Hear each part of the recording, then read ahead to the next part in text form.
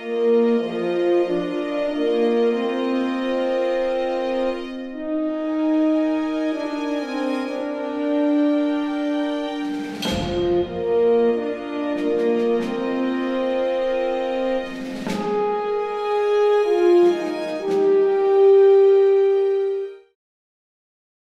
again, guys. Welcome back. It seems like it's been a while, but it's only been a couple of weeks.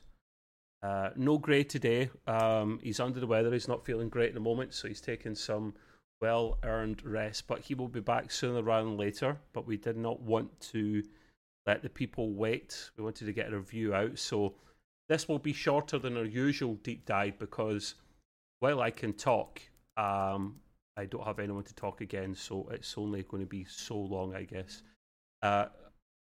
This is the start of season 3 of Picard, episode 1, The Next Generation, which right off the bat, it's a great title. Now, absolutely loved this episode. It was a great start, very solid start. Gray's put some notes in here that I will cover, of course, so he's here in spirit, kind of. And we'll kind of just break it down a little bit, give my 2 pence worth on it. First of all, things have changed a little bit for the third season, so obviously the Next Generation cast are coming back for the most part. Terry Metalis, who had a hand in the last season but wasn't the main showrunner, is the main showrunner this time. And you can tell Terry is, he's a big Star Trek man. He knows what we want. He knows what Trekkies want, and he delivers. And I'll break it down as we go along, the kind of things he does. Some subtle, some obvious, some just bang in your face. And I absolutely love this episode. It's just a nice start. Can't wait for the other 9. So let's kick off, shall we?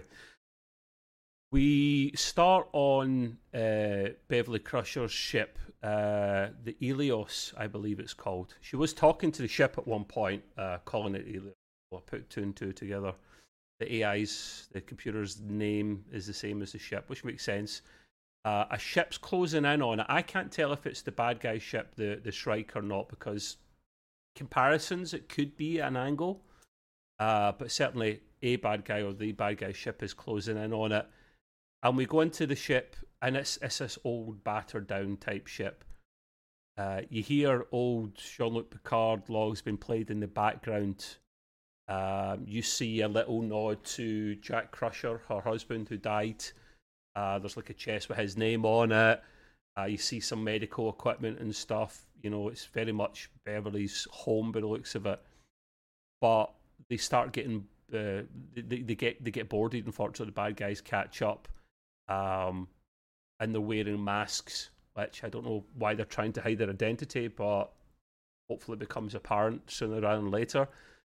Beverly asks the computer to charge the warp drive. Now, Gray assumed that it might be damaged. I don't think it's damaged. I just think it's an old shit ship. Try saying that quickly 10 times in a row. I mean,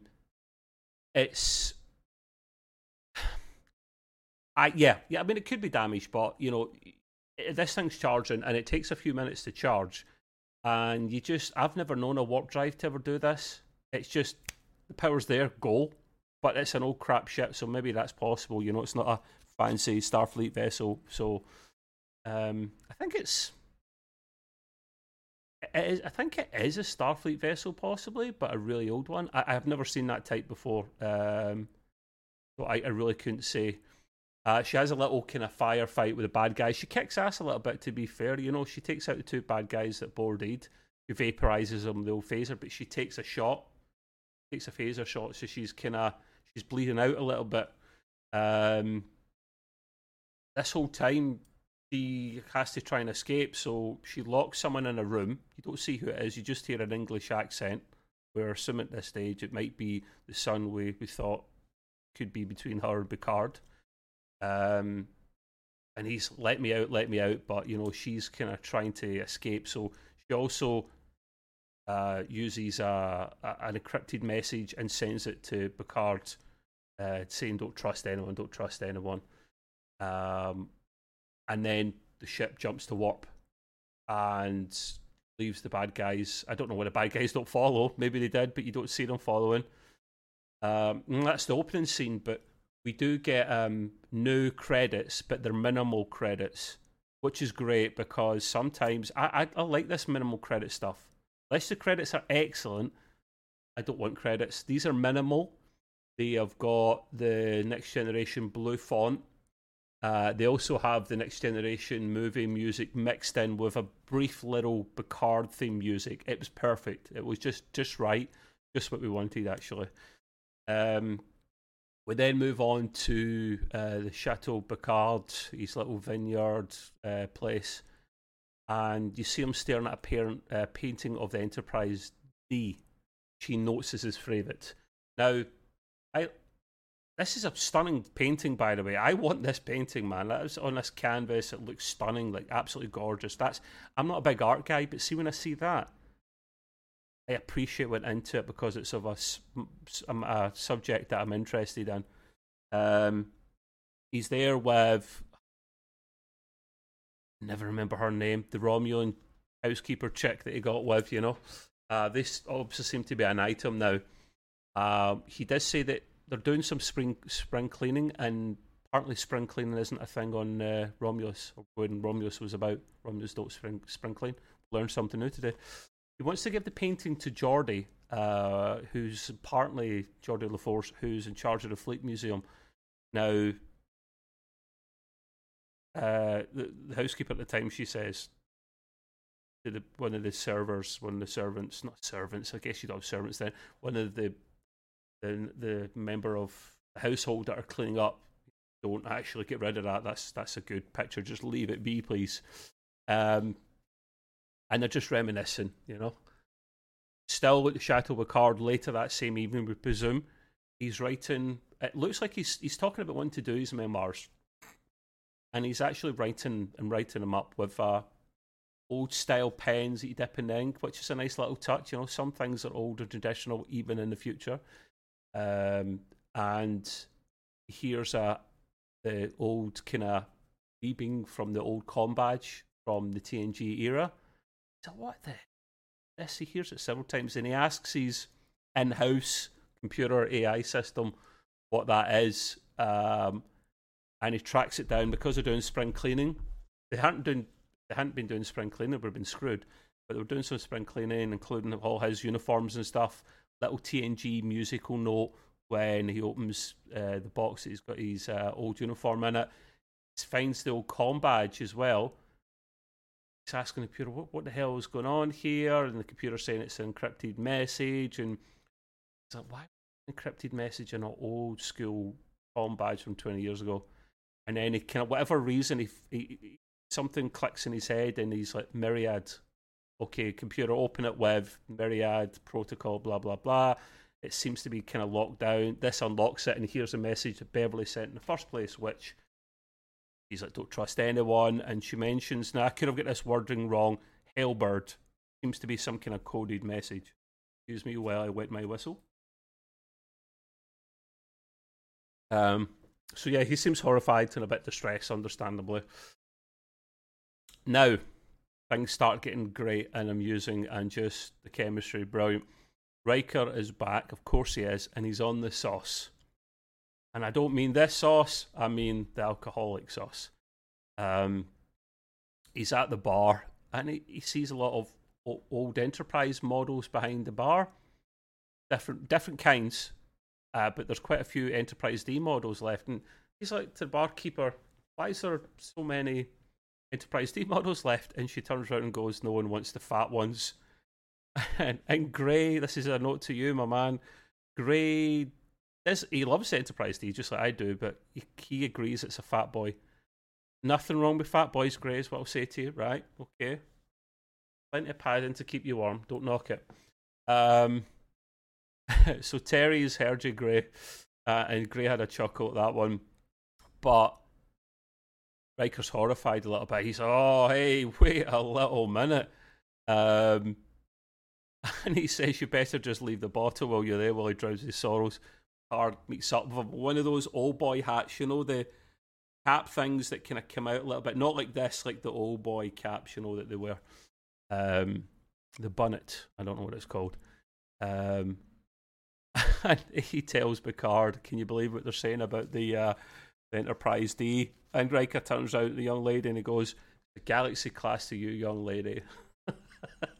It's just the banter between those two, because bear in mind, not only did they serve together, but they were good friends as well. You know, they've got such an understanding, those two, and they're friends in real life as well. So, it's great to see those two. It really one of the better pairings in Star Trek, I think. Now, the Myriad codec that was used to unlock the comm badge message is also used to complete the coordinates that Beverly gave Picard. He doesn't know about it in depth as well, because apparently it was used while it was Locutus, and they're trying to figure out where this message, these coordinates, are going to lead to. So they do a bit of Sherlock Holmes and cross the dots and basically figure out where she may be. And it turns out she's just outside Federation space. I note here, it seems to be all the fun stuff is outside Federation space, and Gray agrees with me. Of course it is. As the boys leave the bar, you see another guy propped up at the bar. A sketchy-looking guy watches them as they leave, so you're automatically right. Okay, keep an eye out on this guy. Now we then pan on to a new planet called Metalis Prime. Say that again. I'll say that again slowly. Metalis. Does that ring a bell? Terry Metalis? Metalis Prime? Yeah, the guys went and named a bloody planet after himself. Terry Metalis wrote this episode. He didn't direct it. He wrote it. He wrote several episodes, and he's obviously the showrunner for season 3. Now, normally I'd go, "You big-headed SOB, Jesus Christ, man!" But he done such a good job of this episode. I'm letting him have it. He deserves a planet named after himself. So on yourself, Terry. Now, we're on Metalis Prime with Raffi. Now, Gray and I are not big fans of her, right? We're really not. She's kind of like a wet fart. She's welcome. She doesn't do a hell of a lot, I don't think. A little bit annoying at times as well. But Gray does note that she was at least tolerable in this episode, which she was. She did have some kind of angle and something going on that was useful. It looks provisionally, at least on the outside, that she's back on the gear. And I mean by that, the drugs, of course. She's up talking to looks like a dealer at this little shady bar thing, and she mentions that her girlfriend left her. And I'm thinking, good on you, 7 of 9. 7 of 9's just had enough. She's focusing on her career. She's trying to get information from this drug dealer, and says in return she can get back into Starfleet and get world-ending shit for him. Dealer's not so sure about this. He's also asking about something called the Red Lady, to know about this. But doesn't... Oh, sorry, she's told it about the Red Lady. That's all the drug dealer can tell her. My apologies. But it seems after a few moments when she leaves the drug dealer, she isn't back on drugs. She was actually playing it all along, which is smart. Kudos. I honestly thought straight away, relapse. I wasn't going to judge her, like, never been in that position. Maybe it's easy for someone to relapse like that. She's back to her intelligence officer ways, it seems. Does have the drugs in her hand at one moment. I think she looked at it for a moment. She was tempted, but she let it go. She dropped it to the ground. So good. And she goes back to the La Serena, and she is talking to her handler. She wants to meet her handler, but her handler will not agree to meet up. And the handler's just like, find out about this Red Lady. That's all we see. The La Serena, God, getting past from pillar to post, this bloody ship. It really is. It's never a big fan of that ship, if I'm being honest with you. Now, this episode's paced beautifully. It just builds up nicely. It doesn't go too fast at the start. It just builds up nicely. And at this stage, We've now got the two old chaps, the two old fellas, Riker and Picard, approaching a starbase. We don't know which starbase, where it is. I don't think it's the one by Earth. They have to try and get to these coordinates, but can't just, Starfleet can't be officially involved. So they have to find another way of doing it, a ruse. And the ruse is, this is Riker's idea, they're going to be inspecting a ship on a shakedown cruise to take their plans forward. Picard's really unsure about this. And then Riker says, the comedy is just brilliant. It's not Thor level comedy, Thor Love and Thunder, where it was just too much and cringy, but nor is it deadly serious. There's just enough humour between these TNG guys that there always was in the past at the right moments and the right times. And Gray and I are big advocates of using humour and Trek at the right times in anything we really watch. Don't turn it into a comedy because it's not a comedy. And Riker says, "Come on, Admiral, let's see your inspection face." Followed by, "Give me one of those rigid, disapproving, sour expressions you're famous for." To which Picard turns round and actually gives him said face. And Riker says, "There it is." So I love the chuckle between these two boys. We then see the Titan A. Oh, and it does look stunning, I must admit. We have some then Next Generation movie music coming back with great sweeping shots of the Titan, very similar to the motion picture. And Gray had a little bit he wanted me to say on his behalf for this one here. Terry did mention at the start, now, originally back in the day, Jerry Goldsmith done a lot of the music for the TNG movies and the series and whatnot, right? A bit of a Trek legend when it comes to the musical side of things. But he's long gone, fortunately. So Terry Matalas did say that we are going to find someone and we're going to have the music as close to how Terry would have had it, which is no mean feat to try and pull that off. And they've got a guy in called Stephen Barton, so we'll give him the credit that he deserves. He does the music in entire episodes really well with this music.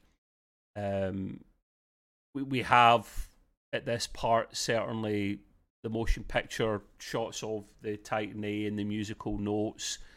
And we hear the TNG theme at one point as well. We were both cheesing and beaming at shots of the Titan A because it looks stunning, and even the scenes in the bridge leaving the dry dock were all accompanied by the Enterprise theme from the motion picture. We do have Riker stare. We've seen it in the trailers where he looks at the ship and goes, "Hello, beautiful." He commanded the Titan, the original, not the original, but the Titan from his generation, because the Titan goes way back to Savok in the original series timeline. But before the Titan A was the Titan, and Riker was in charge of that. When you see that ship for the first time, they've done it well because it is our hero ship this time, so we have to fall in love with it. And the ship is arguably one of, if not the most important character in the whole of Star Trek. So it has to be done properly. Bit emotional seeing that for both Gray and I. We both generally loved that. And there'll be more of these great shots throughout the episode. Now, they get on the ship. Seven greets them and introduces herself as Commander Anakin Hansen. Thinking, a human name. He says Captain Shaw prefers this. Now, right off the bat, I'm thinking, and I think Gray joins me with this. The guy sounds like a dick already. We haven't even met him yet. Picard dresses down an officer, which I found funny just for the hell of it, straight in the comm badge, sorting the collar. Riker clocks someone as well, as if he was going to do the same, but he doesn't. And as they pull away, this guy that Riker clocked turned around and clocks him back. And I'm thinking, is that the guy from the bar? I think it is.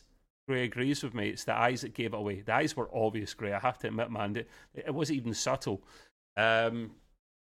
on the bridge. They get to the bridge. The bit that we saw in the trailer of Seven saying Admiral on deck, and Riker going, she then says, and Captain on deck. Because he is a captain, but he's just not got a chair at the moment. I think that's the same with Worf as well, actually. He's captains without ships, which is weird for me. But anyway, we meet Ensign Sydney LaForge, Geordie LaForge's daughter, which is great. She's the new helmsman. Riker talks about her nickname, Crash LaForge, to which we find out she's crashed not once. She's like, come on, it was an accident. Riker's like, twice? You crashed twice in the Academy? He's a bit of a speed demon, apparently. Seven is then given the honour of taking the Titan out of space dock, which is a huge honour for the first time a ship after it's been created or a refit is taken out of the dry dock. And we get a brilliant view of those iconic dry dock doors, which opening up. Gray does note here that she does look a little bit nervous. 7 and 9 doesn't get too nervous, but you can see it a little bit in her facial expression. But finally says, engage, as we cut to a slight smile from Picard, who I think noddingly approves. Great views of the Titan again. This is, I noted here that, I don't know how I feel about this ship. It's a Neo-Constitution, so they recycle a lot of ships from older Trek, and I think that's by design, because they geared up for things like the Dominion War and the Borg encounter, but they weren't such of a threat now. So instead of making the warship type vessels again, they're starting to recycle old ships and just fit them with newer tech, which I like and I dislike.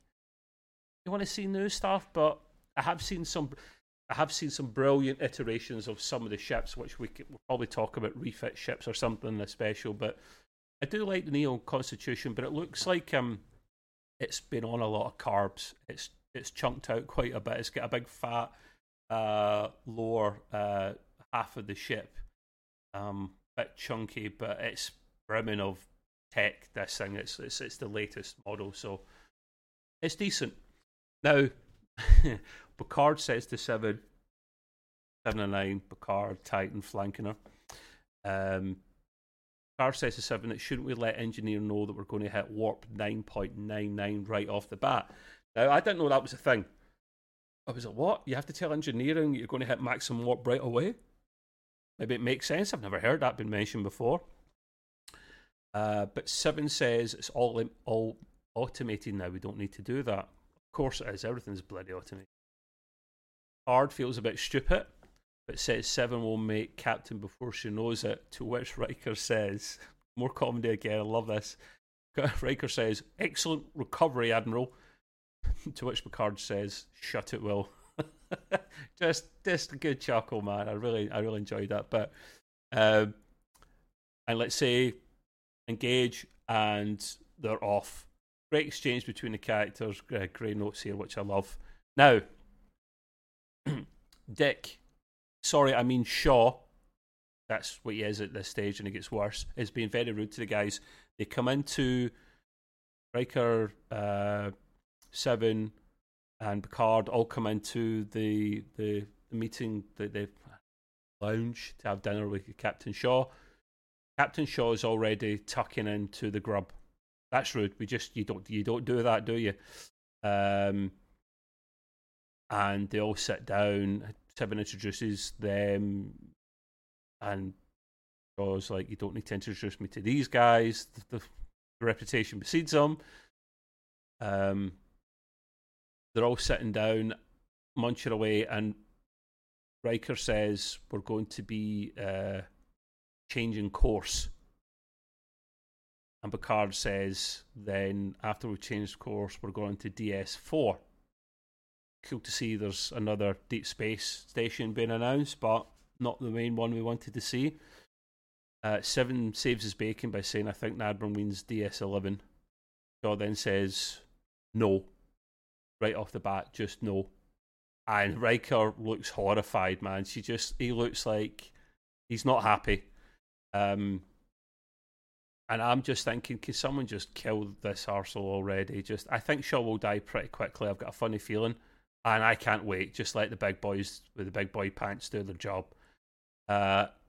Picard reminds Shaw that he's an admiral. With all due respect, he says. But Shaw says that he's a retired admiral and Riker is a captain of that chair. Now, he's not wrong. He's not wrong. But some things you just... Yeah, some things you just don't say. Now, at this stage here, obviously it's not going too well. Shaw talks about Seven's loyalties to ex-Borg, and Riker literally has to put him in his place. You know, he's just like, hey, that's enough of that, it's enough. Shaw cheekily, on the way out of the room, pats Riker on the shoulder on the way out, and Gray also hates this guy. He's just an a-hole. Gray notes here. He is. I mean, this guy needs to die quickly, please, and let the big boys get on with it. And the big girls. Now, we're back with Raffi. On the La Sirena again. She's trying to find out at this stage, to do with the Red Lady, she's trying to find out who took experimental weapons from the Daystrom Institution, the very famous institution. And the handler she's speaking to on the view screen, who she doesn't see or properly hear, basically says, just find the Red Lady. Just find the Red Lady. I'm not agreeing to meet up. Nothing's happening. Just find out who this Red Lady is. Which she definitely gets involved in trying to find out who the Red Lady is later on. Back on the Titan, hero ship time. Picard and Riker are sharing bunk beds. And I'm just thinking, what the F, Shaw, you sir are a dick. Picard is humiliated. It reminds Riker of his academy days, but he doesn't remember having to he doesn't remember having to get up so much to pee. Old age hits us all, my man. Seven calls the boys to the ops lounge and asks them what the hell they're up to. You know, and then you've got Riker going, that's no way to be speaking to an admiral, what's your kind of tone, that kind of thing. And then Seven says, I'm not speaking to an admiral, I'm speaking to a friend, which is true. I mean, he is retired as well, so you maybe get away with that side of things. Picard kind of relents and is like, right, okay, I'll tell you what the plan is. But Seven doesn't seem to be too happy where she is at the moment. She says Picard and Janeway convinced her to join Starfleet, but she's just, when she was a Federalist Ranger, she could go and do her own thing. You know, but now she's got a captain as a dick and all these regulations and rules. She's really not happy. Gray loves a little Janeway name drop. So do I. I wish we could see Janeway in this series. I want to see a live action Janeway series. She needs to be involved again. She is one of, if not my favourite. I think I said she was my favourite captain. Just because I love Voyager. I'm biased. Now, Seven disobeys orders as if now warped to the Ryton system just outside Federation space. And it looks nasty out there. There's a nasty looking nebula. Is there always nebulas, man? Always. And she's arranged for the officer guarding the shuttlecraft, the shuttle bay, to let them take to take a break so they can take a shuttlecraft out. So she's on their side already, which I absolutely love. It turns out there's a ship in the nebula running on low power settings. So Seven arranges for them to take a shuttle bay to Beverly's ship, the Helios, as we know the name of. We pan to Shaw. He's then woken up and he's pissed off after seeing where they are. And Gray, I mean, to be fair, I'm going to back up Gray's comment that he mentions here. For once, Shaw has every right to be pissed. He does. You know, you don't disobey an order like that, your captain, whether you're a dick or not. You know, you're the person. Seven's just going to come off worse, basically. And he comes over to the bridge, and he is just like in shock of what's actually happened. But I think he's also not surprised. But he's basically saying to Seven, "You're basically done," that kind of thing. It's been his usual dicky self. Now, the shit's about to hit the fan here because we're back with Rafi Musica, and she's trying to find out more information. This red lady, she does find some more information. This red lady, which links to someone going to be at, I don't recall her name, at this Frontier 250th Frontier special Starfleet's having, or all the ships are going to be on exercises and all that, and it's a perfect time to attack, isn't it? She finds some clues and she walks to somewhere called District 7. She's trying to hail this Starfleet complex, but she can't. She's getting nothing. It's the sound of, when a comm message is getting blocked. It sounds like that. They don't seem to be responding, or it's blocked. It's too late as Rafi's coming in with the La Sirena hovering above. It's too late as the complex gets bombed, and it's not really a bomb. It's the thing we saw for the trailer, where this circular kind of looks like a cutting beam comes down, and it literally just demolishes the place. And what it actually done, it seems to be some kind of like, think of Portal, the video game, if you ever played that. It literally created a portal around it, which made the whole complex implode. And then I don't know if it was somewhere else on the planet or just above where the complex was, a portal appears and the remnants of the whole building come crashing down. So not only did everyone in that building get demolished and killed, but then everyone that was underneath the debris got smashed as well. And I've never seen a weapon like this before. Wow, that was something different. It was very cool, but unexpected. Again, it was very cool, but unexpected event is Grey Notes here, and it was. We don't know what this weapon is. Closest I've got is the Portal gun from the Valve game Portal and Portal 2. That's all I've got for you. Kind of closing in on the episode here at this stage. We have Picard and Riker on Beverly's ship, the Ilias. Picard finds Beverly in a stasis pod, and he could tell from the readings that, her life signs are kind of low. Riker's saying, both get their phasers ready. Riker's saying his knees are shot and Picard's hands are still are stiff. So as long as they don't need to shoot or run, it's all good. These old boys are feeling their age, but still don't mess with two of Starfleet's finest. Riker says, Captain, he says it's old habits as he sees phaser burns everywhere. Talking about Beverly, she's up to her old self. There's no doubt that she's a great doctor, but she's also a great shot as well. Someone comes up with the old phaser behind Riker, catches him off guard. We're then seeing Picard on the bridge, looking at the stasis pod again of Beverly. And he actually calls out to Riker, is Grey Notes here. I missed this part, number one. Totally missed that part, Grey, so nice one, man. Just old habits and that, but then the person with the phaser to Riker's head marches him onto the bridge, and it looks like it's Picard's son, because we hear the English accent, and Picard's trying to convince him, listen, we're on your side here, we're come to see what's going on with Beverly, let's try and get out of here, The alarms go off in the ship. It looks like the bad guys have found them. And then the strike comes in with a slow shot, and you get that very bad guy type, hairs in the back of your neck type music, And what is it with this strike, this ship?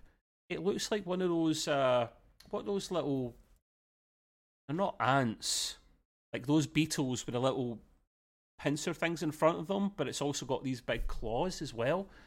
And I'm like, what practical use? What is it wrong with ships and bloody claws? And these, what practical use has this got at all? I'm thinking to myself, it looks intimidating, but it just can't be practical at all. This thing.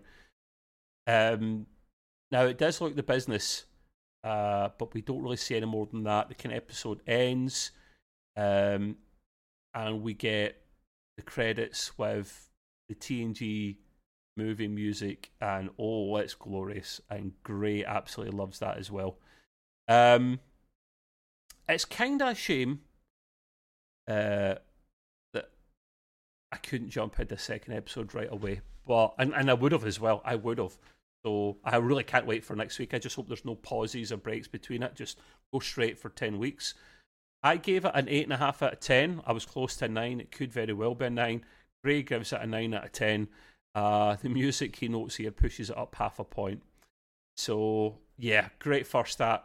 Gray, I'm sure you'll listen back to this. I told you it was going to be okay, man. You were hesitant. Gray's been damaged more than others with season 1 and 2 of Picard. But it's like you or I being a writer and writing for Star Trek. We know what Trekkies want. Terry Metalis is a massive TNG Star Trek guy. He gave us what we wanted. From the little subtle musical cues to the sweeping shots of ships that we like, and there's plenty of them. The Titan A does look stunning. Brilliant episode overall, first time. Really, really enjoyed it. Sorry it's a bit shorter than usual, guys, if you're used to it. It's just, without anyone to bounce against, it's a bit more difficult. But maybe this is a little bite-sized episode for you for once. We will be back next week. Certainly, if Gray's still a bit unwell, I will definitely be doing a review again because I enjoyed talking about this. But of course, the usual call to arms. We do appreciate any follows on Twitter as well. That's where episode updates are always posted online at the Trekway on Twitter. Wherever you listen to your podcast, we just search for us at the Trekway if you want an audio format. And of course, on YouTube, is of course thumbs up and subscriptions are always welcome. But just as important, if not more important, is comments below. Comment what you liked, you disliked, what you would like to see in any specials we do on Star Trek. We like doing them as well. And don't forget Gray's podcast as well, the Gray's Green Room, which talks about entertainment in general, like DC, Marvel stuff, all that goodness is in there too.